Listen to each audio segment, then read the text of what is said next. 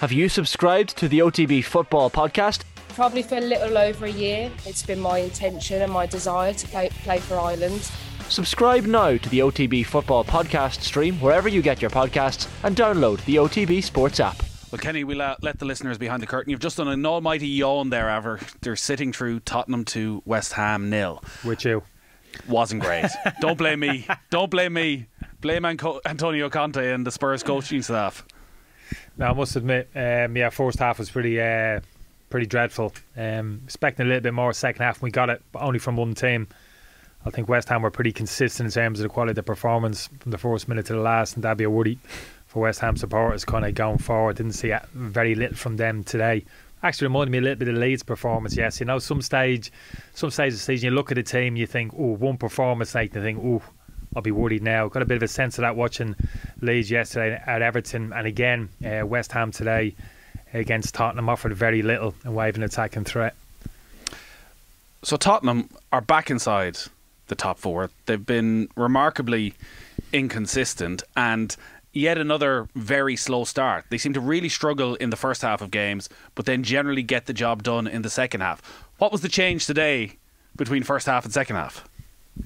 So I don't really get it, to be honest with you. We've all had those. We've all played in games where individually or collectively it just takes you kind of a while to get going, but consistently over the period of like 4 or 5 months, Tottenham this season, never been involved in that as in a team, whether you're competing high, middle of the table or the bottom half of the table. Look, the quality of football sometimes can't be great opening half of a game. You know, your passing's not quite at it or anything like that. But in terms of the intensity and how you start the game, you know, generally speaking, you're at it. You know, you're going out of the dressing room onto the pitch, and that's the kind of message that the management send, and that's the message that players are delivering to each other. You know, you're geeing each other up. We're going to be right from the kick-off today. First tackle, first header, you're going to win a first ball down the sides, first forward run. You know, real kind of high energy start to the game. That's what you want. That's what any team wants. Well, that definitely wasn't there because West Ham had their best chance after 45 seconds. Yeah, I know. Just don't see it. I'm really scratching my head, to be honest with you. It's a shame, really. Spurs supporters will be frustrated because we're looking at the team thinking, despite that inconsistency that you were talking about, they're still sitting fourth in the league. I mean, what position would they have been in if they hadn't tapped into that bit of consistency first half of the season? But that said, you know, glass half empty or half full, they're still in a really good position, fourth now in that Champions League position. Got to push on now. They must get a bit of confidence from that game today, and a bit of confidence from the fact that they know that they're better, Nathan, than what they're showing at the moment. And if they can tap into that second half of the season, they'll be in a strong position to grab one of those Champions League places. They are tough to watch at times. Even in the second half when they were dominant, they seem so risk averse. The amount of times Kulusevski got himself in a decent position and would turn back inside and play it back into midfield. The next thing it's with Højbjerg again, it's slowed down and they're allowing West Ham to come back. Is that the Conte game plan, or is that a lack of confidence? I certainly can't blame Antonio Conte. Well, look, he's not in the sideline, but he picked the team. He still picked That's the a bit team. of a reach. That's a bit of a reach, Nathan. Unless he gave the team talk by video link in the dressing room. Like when you think of them at their best last year, they were a devastating counter-attacking side. Yeah, that's not that Tottenham that we watched today. No, they weren't. Even Harry Kane probably symptomatic of that today. I mean, that's as poor as 90 minutes as I've seen from Harry Kane. People point out to the assist for the Son goal. Yeah, absolutely. But in terms of his all-round play was poor. And there's been too much of that. We're all Harry Kane fans in terms of the qualities in his goal scoring and the record, Jimmy Greaves' record, which he broke, and that was acknowledged before the game. And that's all well and good. But for him personally this season, for me, too many times, too many games, too many periods in games where he just kind of drifts through the games and kind of game passes and by. So even Harry Kane, as good as he is, for me, has to show a little bit more leadership, personality, lead from the front a little bit. And I thought Kulusevski actually done that second half. I know you mentioned him there, a little bit under par first half, certainly, yeah, but his intensity was there second half.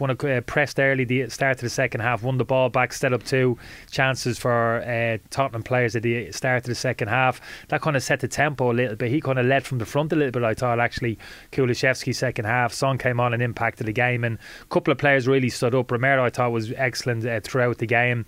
Ben Davies, Emerson Royale, obviously been an object of criticism for some time, had his best game in the Tottenham jersey. Skip after after a difficult start, improved. So they had enough good performances scattered around the team, Tottenham, to give them the edge over West Ham, who are pretty much below par all across the pitch. Maybe Souček being the exception. Declan Rice kept going, but apart from that, couldn't really find a performance, a 7 out of 10 performance anywhere in the team. They did finally get themselves a Harry Kane, Heung-min Son connection in that second half. One of the big differences is obviously the form of Heung-min Son this season. Richarlison came in, and I was a fully signed up member of the Richarlison fan club when he was at Everton. Felt he had a little bit of everything, had a good fight to his game. He still hasn't scored in the Premier League. I know he hasn't started all the games, and it's 15 matches, and maybe it looks worse than it actually is. What's gone wrong with him at Tottenham that it hasn't quite clicked for him? Yeah, I wouldn't give up on him. Still get a sense looking at him. You saw the impact he had at Brazil in the World Cup playing that central striking position. I'm sure if you ask him what's your favourite position, this Spurs formation, Spurs usually play with a kind of narrow front three. He'd probably say centre of the three. I want to play down the middle. That's never going to happen. Yeah, it's never going to happen. Well, it might happen after the summer. If Harry Kane's out the door, he might have to be a little bit more patient. I still think he can impact the game a little bit more off that left hand side. He'd done it for Everton, didn't he? Most of his career, Everton was playing left of a three, and he can contribute from that area of the pitch, but he doesn't look as comfortable over that area of the pitch maybe his Son when he's at his best. And you feel that front four for Tottenham, you feel if they're all playing at their best and they're all like forward, and he's probably the one who's going to miss out. You feel as if Kulusevski off the right and Son, they probably complement Harry Kane a little bit more than Richarlison. So could be a frustrating time ahead for him between now and the end of the season, and he might have to actually wait till Harry Kane departs the club, if that happens in the summer, before he gets that opportunity, that run of games, probably in his preferred position, which is down the middle. I assume that's a tough thing mentally for a footballer. Some of them are built to start games, to be the main man, that's what Richarlison wants. So to tell him you're going to get 30 minutes here, then we'll throw you in for a game, but you might be back on the bench for the next game. Some players just need to play every match. Yeah, but he can't complain, Nathan. If he was coming on scoring goals and performances at a high level, then I think you're entitled to go and bang on the manager's door and say, look, I need to be in this team. I'm good at my performances justify or merit. I don't think that's been the case with him this season. Yes, it's been a little bit fragmented, but when he's been in the team, his stats don't add up in terms of what you were talking about, goals scored, and generally kind of individual performance. I don't think it's been at a high level, though I don't think he can complain too much. But you're absolutely right. Sometimes these type of players, some players actually need to play just in terms of their body. They need to play. They need that regular minutes on the pitch, week in, week out, to get the very best of them. Some players can impact the game, come on for 15, 20 minutes, get up to the speed of play quickly and impact the game. Other players really need consistency in terms of minutes on the pitch. You just get a sense Richarlison might be one of those players. At the other end then, you mentioned Christian Romero. I was definitely signed up to the Christian Romero fan club when he was at Atalanta, and you'd have looked at him in the Champions League and thought, like, this guy's going to score 10 goals a season from centre back. He's so strong in the air, but also that he has it in him to be one of the real top centre backs across Europe. Spurs fans, I think, have been a bit frustrated with him at times this season, that there's been a little bit of inconsistency there. Like today, did we see the very best of Christian Romero? Some of them tackles he won. Yeah, thoughts on it. Wasn't just his tackles, it was his overall performance. I haven't got a sense of that. I've not got a sense of him personally myself. I haven't seen that myself in terms. Has he got to the level you would expect from him consistently? Well, I liked him straight away. I watched a lot of him at Atlanta like you did, but of course that transition to the Premiership, not easy for any player, defender, midfield or forward player. So I was interested in terms of would he hit the ground running, and maybe took him a little bit of time, but you can see the qualities that he has, that kind of physicality which he had, a little bit of confidence, how he carries himself on the pitch, never gets phased, a little bit brutish in terms of his attitude at times, but like I said to you before, I think it's a good thing to have, front foot defending, nice and aggressive, and he certainly is that. But there's more to his game than that, Nathan. When he gets on the ball, he's looking to play forward. Saw that today on numerous occasions. He's positive with his pass and doesn't take the easy option, unlike myself, and look to play sideways, looks to play forwards when every opportunity he can, and drives forward, prepared to dribble, drive into space.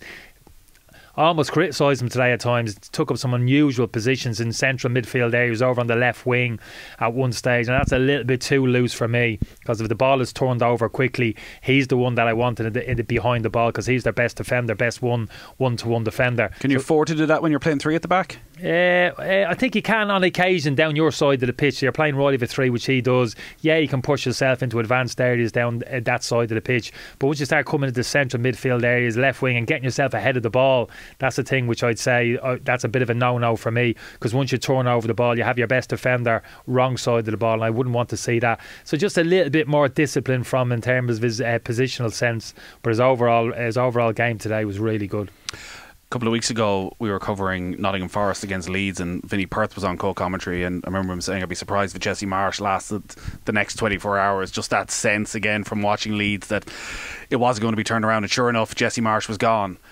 West Ham are in the relegation zone now. There's going to be a huge amount of pressure on David Moyes. They've one win since October. Very different managers at Jesse Marsh and David Moyes, but do you look at Moyes and think maybe a change is what West Ham need at this stage of the season? I don't get a sense of that it's changes what they need, and I don't get a sense really that that's what the board will do.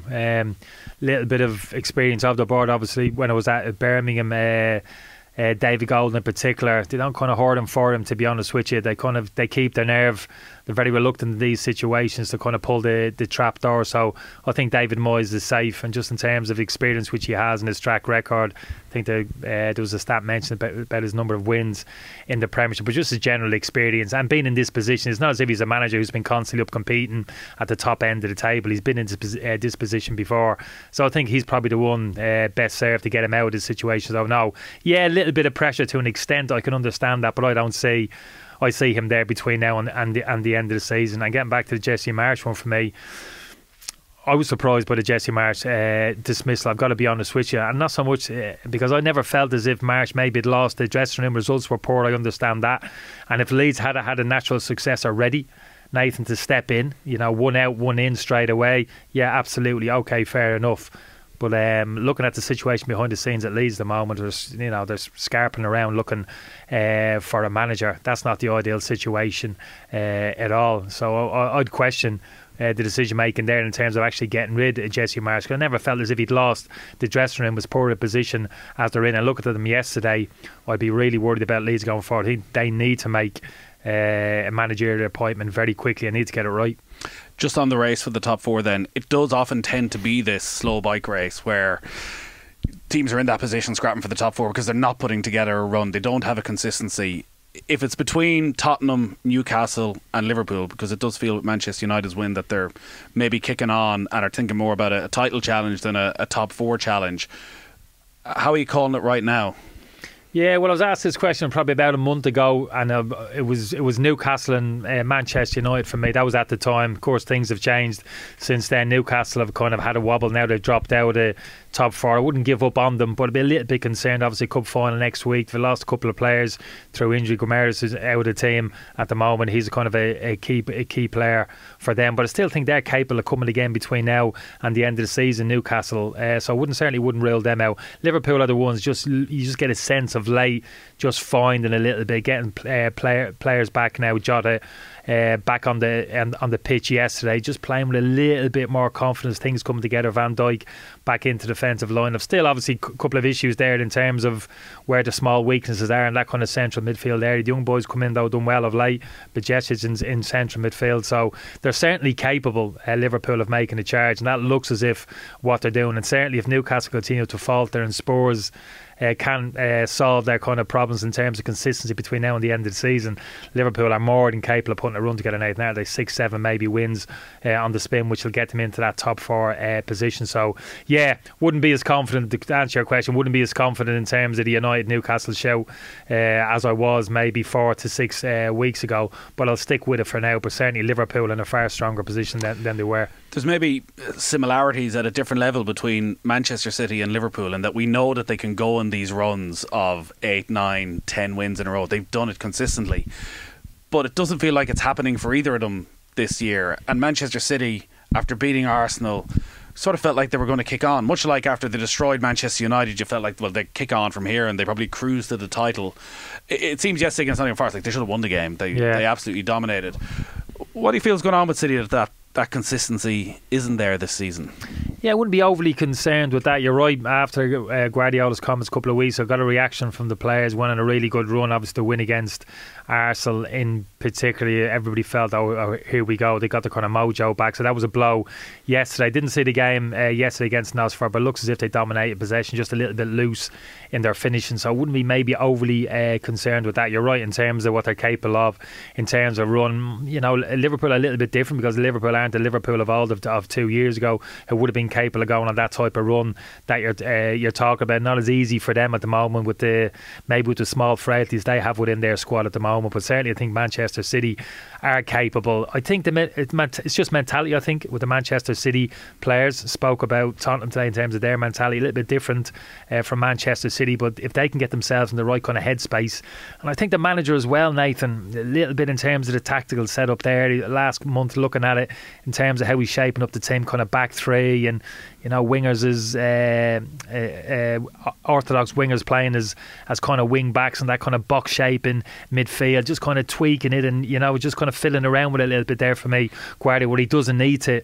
Manchester City for me are always at their best, orthodox traditional 4-3-3, one holding midfielder, two number 8s in midfield and a front three. That for me, when they're at their very best, you see those fixed patterns of play. I think the players are comfortable in it.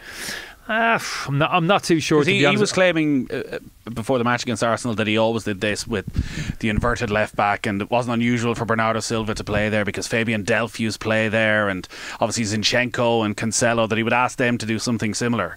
Never saw that initially in the Manchester City career. I've seen it the last couple of years. Not necessarily I'm talking about a flat back forward to begin with. That's your starting position, and that kind of midfield three in front. Now you can talk about fullbacks coming into the central midfield area from that initial formation, but it's that initial formation for me which is always worked. The relationship between the two number 8s, De Bruyne and Gundogan, and the front three. I think, you know, everybody understands their position in terms of the rotations, the patterns of play, and I think when they're at their best, it's generally off the back of that kind of set formation. You can have a little bit of rotation, but you were talking about fullbacks coming into those central midfield areas. Not a big fan of it myself, but I kind of get it to a point. But generally that 4-3-3 formation works when they kind of go to a back three, when they go to kind of box shape in midfield.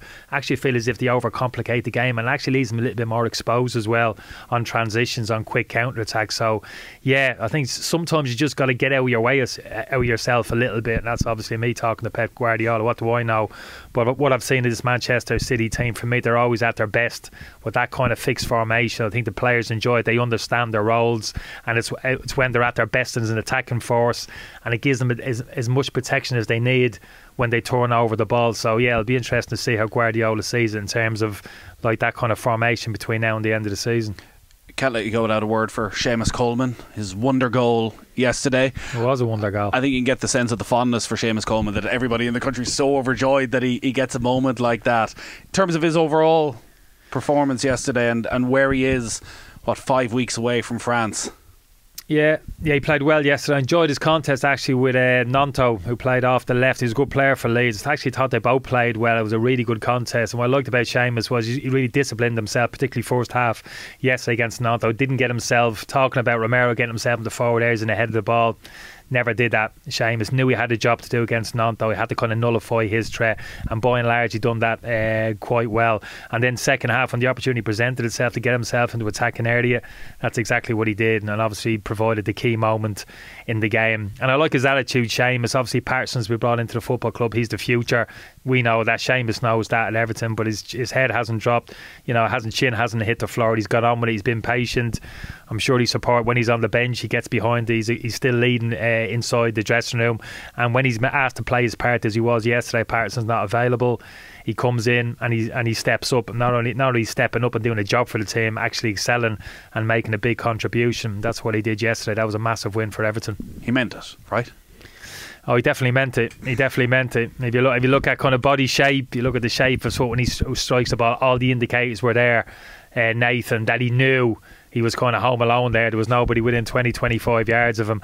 And just to have the confidence to know that, but then to have the confidence knowing that if I get this wrong and I sky it over the crossbar, you know, everybody's going to be throwing their hands in the air. What the hell are you doing? What are you thinking of there? You should have just checked out and kept the ball. So real kind of mental strength there to say, no, there's an opportunity here. Maybe a 5-10% chance I can score from here. Might make myself look foolish if I don't execute it, but you know what? I don't care. I'm going to take it on. I've got a chance here to win this game for me football club. I'm going to take it. So, yeah, good luck to him. What you wouldn't have given for one moment like that, Kenny.